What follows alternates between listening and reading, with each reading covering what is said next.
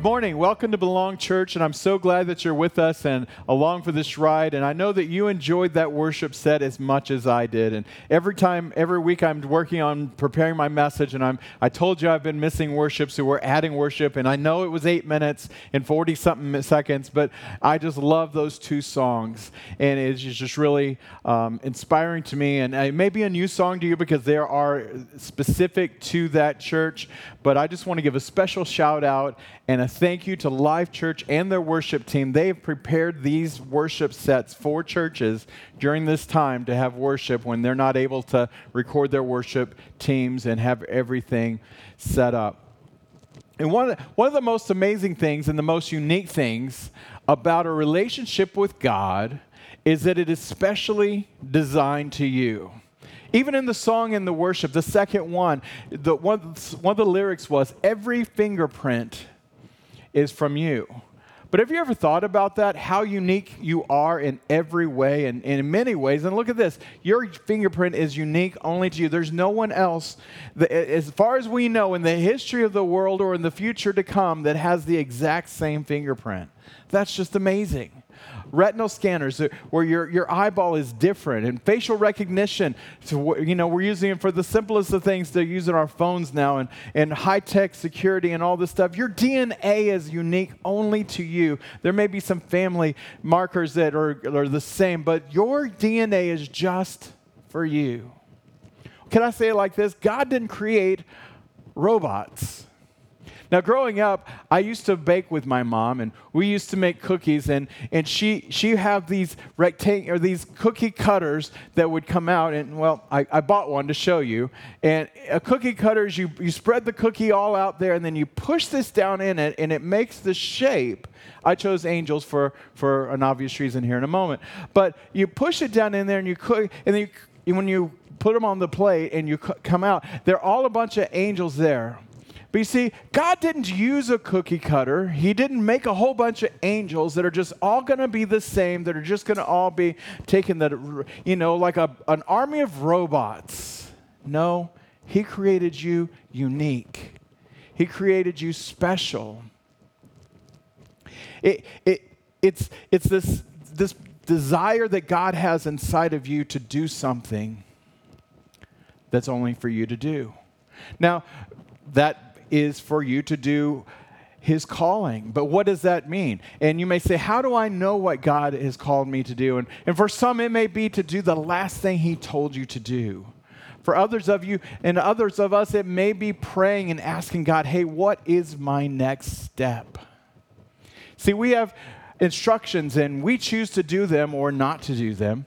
He tells us what to do, and sometimes we're like, God, I don't want to do that. And I know, and you'll kind of turn your back on it. And there's actually a scripture that's not included in my message today. But Jesus says, which of the one is the obedient child? The one who's told to do something and they say they're not going to do it, but they change their heart and they do it.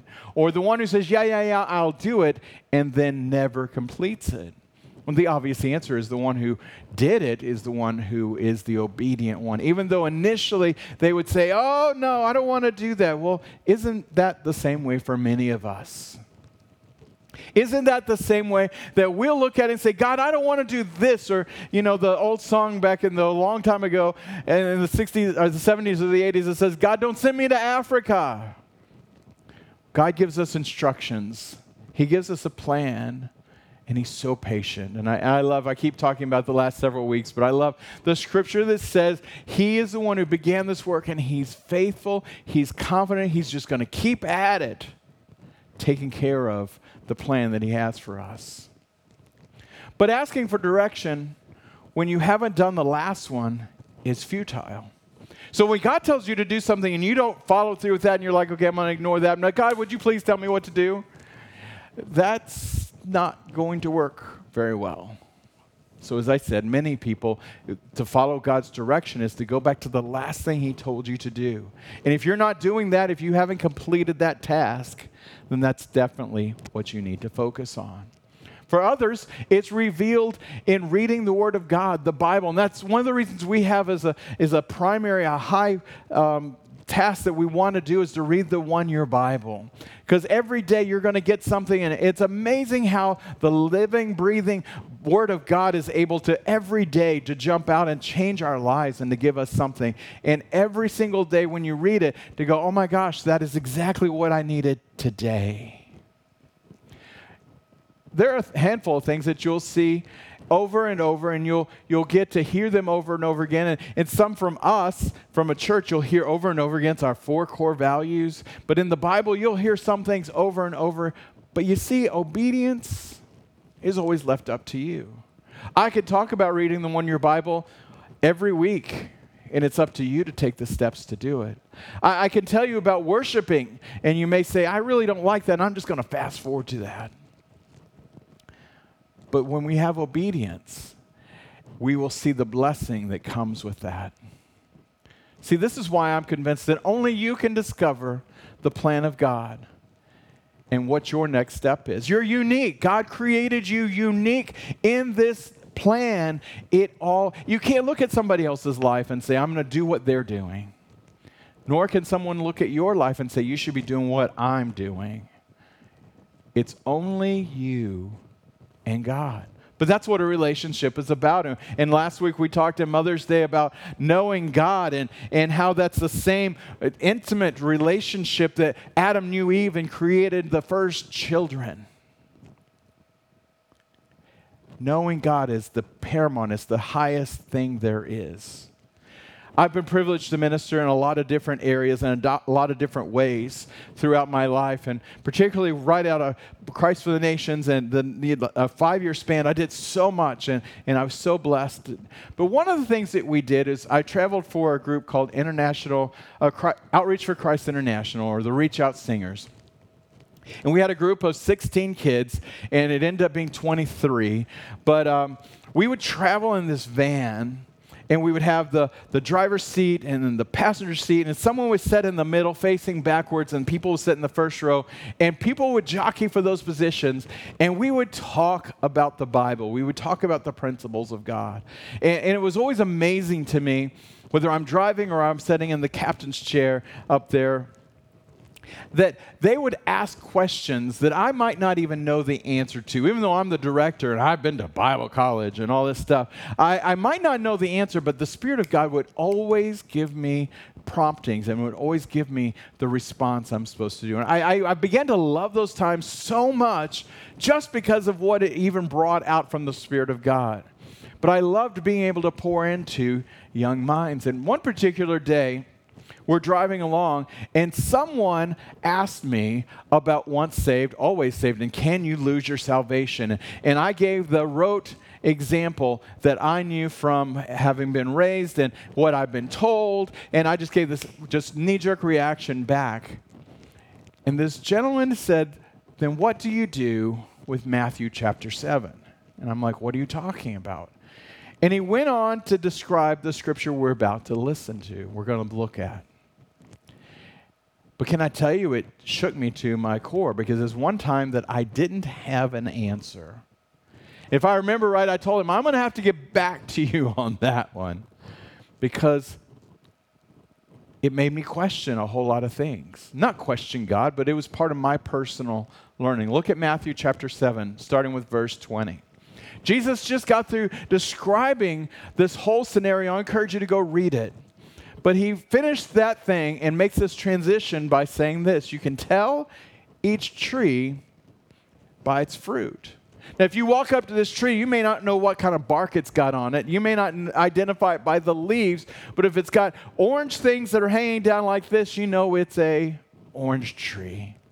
If it's smaller and it's got yellow fruit hanging down, you know it's a lemon tree. If it's bright red and it's you follow what I'm saying? You can tell what kind of tree it is by its fruit. Now in most of our Bibles, it has this passage. It goes right into verse 21, but it's like it's a new thought. But Jesus is still in that same vein talking. Look at verse 21.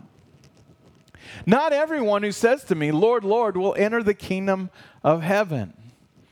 Only those who do what my Father in heaven wants will enter. And that was the question that this gentleman asked me. He goes, what do you do with that scripture that says that not everybody who says, Lord, Lord, is going to get in? And I was shaken. But can I just point out a couple of things to you? Whoever does the will of my Father, will means literally desires. Who does the desires of my Father? Well, that puts a whole nother qualifier. It quantifies it out differently than just simply going around saying, Lord, Lord. And in the coming weeks, and probably next week, we'll be looking in greater detail in all the different scriptures where that word will and the desires and how it comes in and how we see it in our lives. But continuing on, verse 22, it says, many will say to me in that day, Lord, Lord. Now look at this. Didn't we prophesy in your name? Didn't we drive out demons in your name? Didn't we do many miracles in your name? And these are just churchy kind of responses. So you could almost fill in anything. Didn't I go to church every day? Didn't I read my Bible every day? Didn't I fast and pray? And didn't I give to the poor? Didn't I? See, these are all the things that are the outward result of things. Verse 23 says, then I will tell them clearly, I never, and there's that word, knew you. I never had a relationship with you. My daughter and I were talking about a movie we were watching, and someone is a mafia probably kind of thing, and they said, I hate to kill you, but it's just business. See, sometimes when we are in the church, it can be just about, it's just business. Hey, I got someone sick. I got to go and lay my hands on them. I got to go pray. I got to pray the prayer of faith. I got to go do this stuff. It's business. And here Jesus is saying, if you can be so caught up with the business that is church, but you never had a relationship with me, then I'm going to tell you, I never knew you. See, this caused great pause for me as I'm driving in the van with this group of people looking for me for direction. How can I justify that? How can I rectify that to say that all these things, this is what my plan was? How is this going to be that I'm doing all these great things for you, God? And anytime you use the name of God and anytime you do the principles of God, you're going to get results. It's not about me anyway. It's about God's principles work. So the simple fact that I can do all of these things and I can have these things that are great for helping other people, that's great for them, but what about my relationship? What about when I stand before Him and I'm the one there? He doesn't want to hear a list of things that I did. He doesn't want to hear a list of things that you did. He wants to have known you. See, I was like what we heard Pastor Chris describe recently. I heard that you get into heaven, you just needed to call Him Lord. And in fact, some people say in your salvation prayer, you got to say, Lord, I call you Lord and I choose you. And making it all this specifics about calling Him Lord. And when you start your prayer, dear Lord, you add these places, and that's wonderful, that's great, there's nothing wrong with ascribing to Him His lordship. But simply calling Him Lord without a relationship doesn't get you into heaven. But if I was honest, that was my plan. See, I was serving Him, I was doing all the things, but in many ways, I was doing it my way. I was doing it the way other people had shown me, and I was copycatting them. And again, I'm not saying there's anything necessarily even wrong with those. But if it is without an intimate relationship, it's great for all the people you're touching. It's great for all the people that are being impacted. But what about your soul? What about when you stand before Him? Is He going to say, man, you did my will. You did my desires. You did the desires of my Father. Or is He going to say, you did all that, but I never knew you. You never had this relationship with me. See, I also thought that the purpose for going to church was to get to know church better, to get to know the things that how I'm supposed to do better, and to work on the lists of the do's and the don'ts. And I found myself in a place where I knew church. I was well versed in the rules, the do's and the don'ts. And man, I can point out in your life if you're doing it right or you're not doing it right. And I could even tell you all the things. I could point my finger at you. But it really, at the end of the day, that's not really even church. That's religion. You see, we all struggle with this need and this ability to understand because this doesn't come natural to us. We are in good company. In John chapter 3, starting with verse 1, look at this. There was a Pharisee. Okay, so this means he was one of the religious people of the time. There's the Sadducees and the Pharisees. He was one of them, and his name was Nicodemus, and he was one of the Jewish rulers. So he is high up in the church. He's one of the ones that's leading the church. And so he is well versed in all of the Jewish laws and all the do's and the don'ts and all of this stuff. So he's made it. He's got a title. He's got a position. He's one of the rulers. Verse 2 says, and he came to Jesus at night. Many people think he came so nobody would know he's coming. That he's kind of like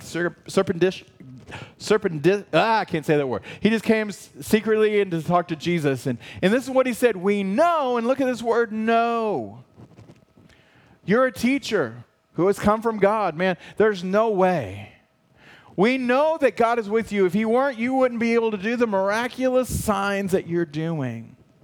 But can I point something out to you? That word know is not the same know that we know God. That word know is perceive. If we can go back, we perceive you're a teacher who's come from God.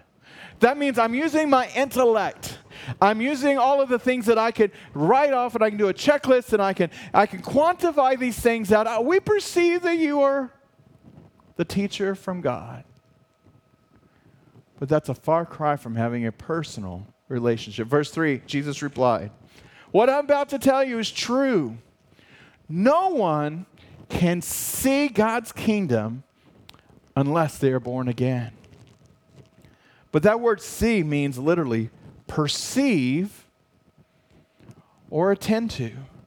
See, Nicodemus says, we perceive that you are from God. And Jesus says, you can't perceive or attend to the kingdom of heaven unless you're born again.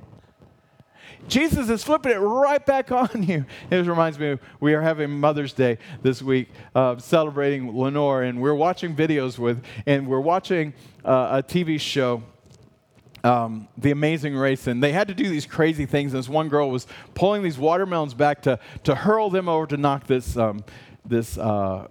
soldier thing down, and she did it, and it went back, and she fell back, and the watermelon flew out and flew back just faster and just hit her right smack in the face. And we kept rewinding that and laughing, and she's like, I can't feel my face, I can't feel my face. See, Jesus did that same thing. He just like whipped it right back at him and goes, hey man, you said you perceive that I'm from God. You can't even perceive the kingdom of God unless you're born again. Verse 3, Jesus said, unless you're born again. That again means literally from above. But you see, he's still trying to do this in his mind and his perception and what makes sense to him. In verse 4, he says, how can someone be born when they are old? Nicodemus asked. They can't go back inside their mother. Now, how many of you know last week was Mother's Day and you don't want to think about your children being born again by having to go back in the way they came out? And no, that's not going to work, okay? And he's like, that can't happen. They can't be born a second time. Again, he's trying to work this all out in his mind, but oftentimes, unless we have this revelation knowledge from God, we try to do it in our own knowledge. And some of the things that we hear from God is like, this doesn't make sense. Jesus answered, what I'm about to tell you is true. No one can enter the kingdom of God, God's kingdom, unless they're born through water and the Holy Spirit. Verse 6, people give birth to people, but the Spirit gives birth to spirit. You see, you were born and your body came into this world, and all of a sudden you took your first breath, and your blood's pumping, and your life now is just beginning. It's just all happening right there. People don't give birth to someone a second time, but they need that place where their spirit comes alive. The Spirit of God, look, that's a capital S, gives birth to the Spirit that is within us. Fast forward down to verse 14. Moses lifted up the snake in the desert, and in the same way the Son of Man must be lifted up. We talked about this in great detail in a previous message. If you go back and look in our history, is the one called 2020. You can go listen to this and get more understanding of what that one's talking about. But that is what Jesus is saying. This is the thing with Moses was foreshadowing that what has to happen to me. I have to be lifted up, that you look to me with where I'm on that cross. Look at verse 15. Then everyone who believes in him, talking about Jesus, talking about himself, the Son of Man, can live with God forever. That word believe literally means entrusts. Then everyone who entrusts their lives to Jesus can live with God. And that word entrust and believes literally is off the same word we've been looking at so much, faith. Meaning persuaded or to have confidence. If you put your trust in God, I don't have it all worked out. It doesn't all make sense. Like Nicodemus is sitting here going, I don't understand all of this. You say, okay, you've persuaded me. That's the word, the definition of faith. I'm going to have confidence in God. I'm going to step out and entrusting him. That was verse 15, but look at verse 16. So many people know it, but it just flows right on. For God so loved the world so much that he gave his one and only Son, and anyone who believes in him will not die, but will have eternal life. And I like the way it says in the New King James, it says perish. You won't perish. That doesn't mean you're not going to have bad days. That doesn't mean you're not going to go through some difficult times. It means you're not going to perish. And one of the founding scriptures of our church is actually John 3:17. Michael actually jokes and says, how can you even be a part of the church if you don't know that John 3:17 is what we all are about? It says, God did not send his Son into the world to judge the world. And that's the message most people have about God. He's just here shaking his finger at you, telling you all the bad things you're doing, all the things, the places you missed it. God didn't send his Son. He didn't send Jesus for that. There's a time of judgment coming, but it isn't now. What he did is he sent his Son to save the world through him. He sent his Son so that the world would find salvation. Can I say it like this? A relationship with God through the Son, Jesus. But even circling back, Jesus says, you never knew me. I never knew you. See, God didn't make a cookie cutter, stamped it out, and just said, here's your life. You're just going to do it. You have no choices. God created you unique and wants to have a relationship with you. That's amazing to think that the creator of the entire world created you unique and wants to have a relationship with you. See, there's a difference. You may do all of the same things and the results are the same. When I have a relationship with God, I'm still going to cast out devils. When I have a relationship with God, I'm still going to go and pray for people and they're going to get healed. When I have a relationship with God, I'm going to read my Bible, I'm going to worship, I'm going to do all these things because I have this relationship. I'm knowing God in this deep, intimate way. The results are there, but the results are based off of a relationship.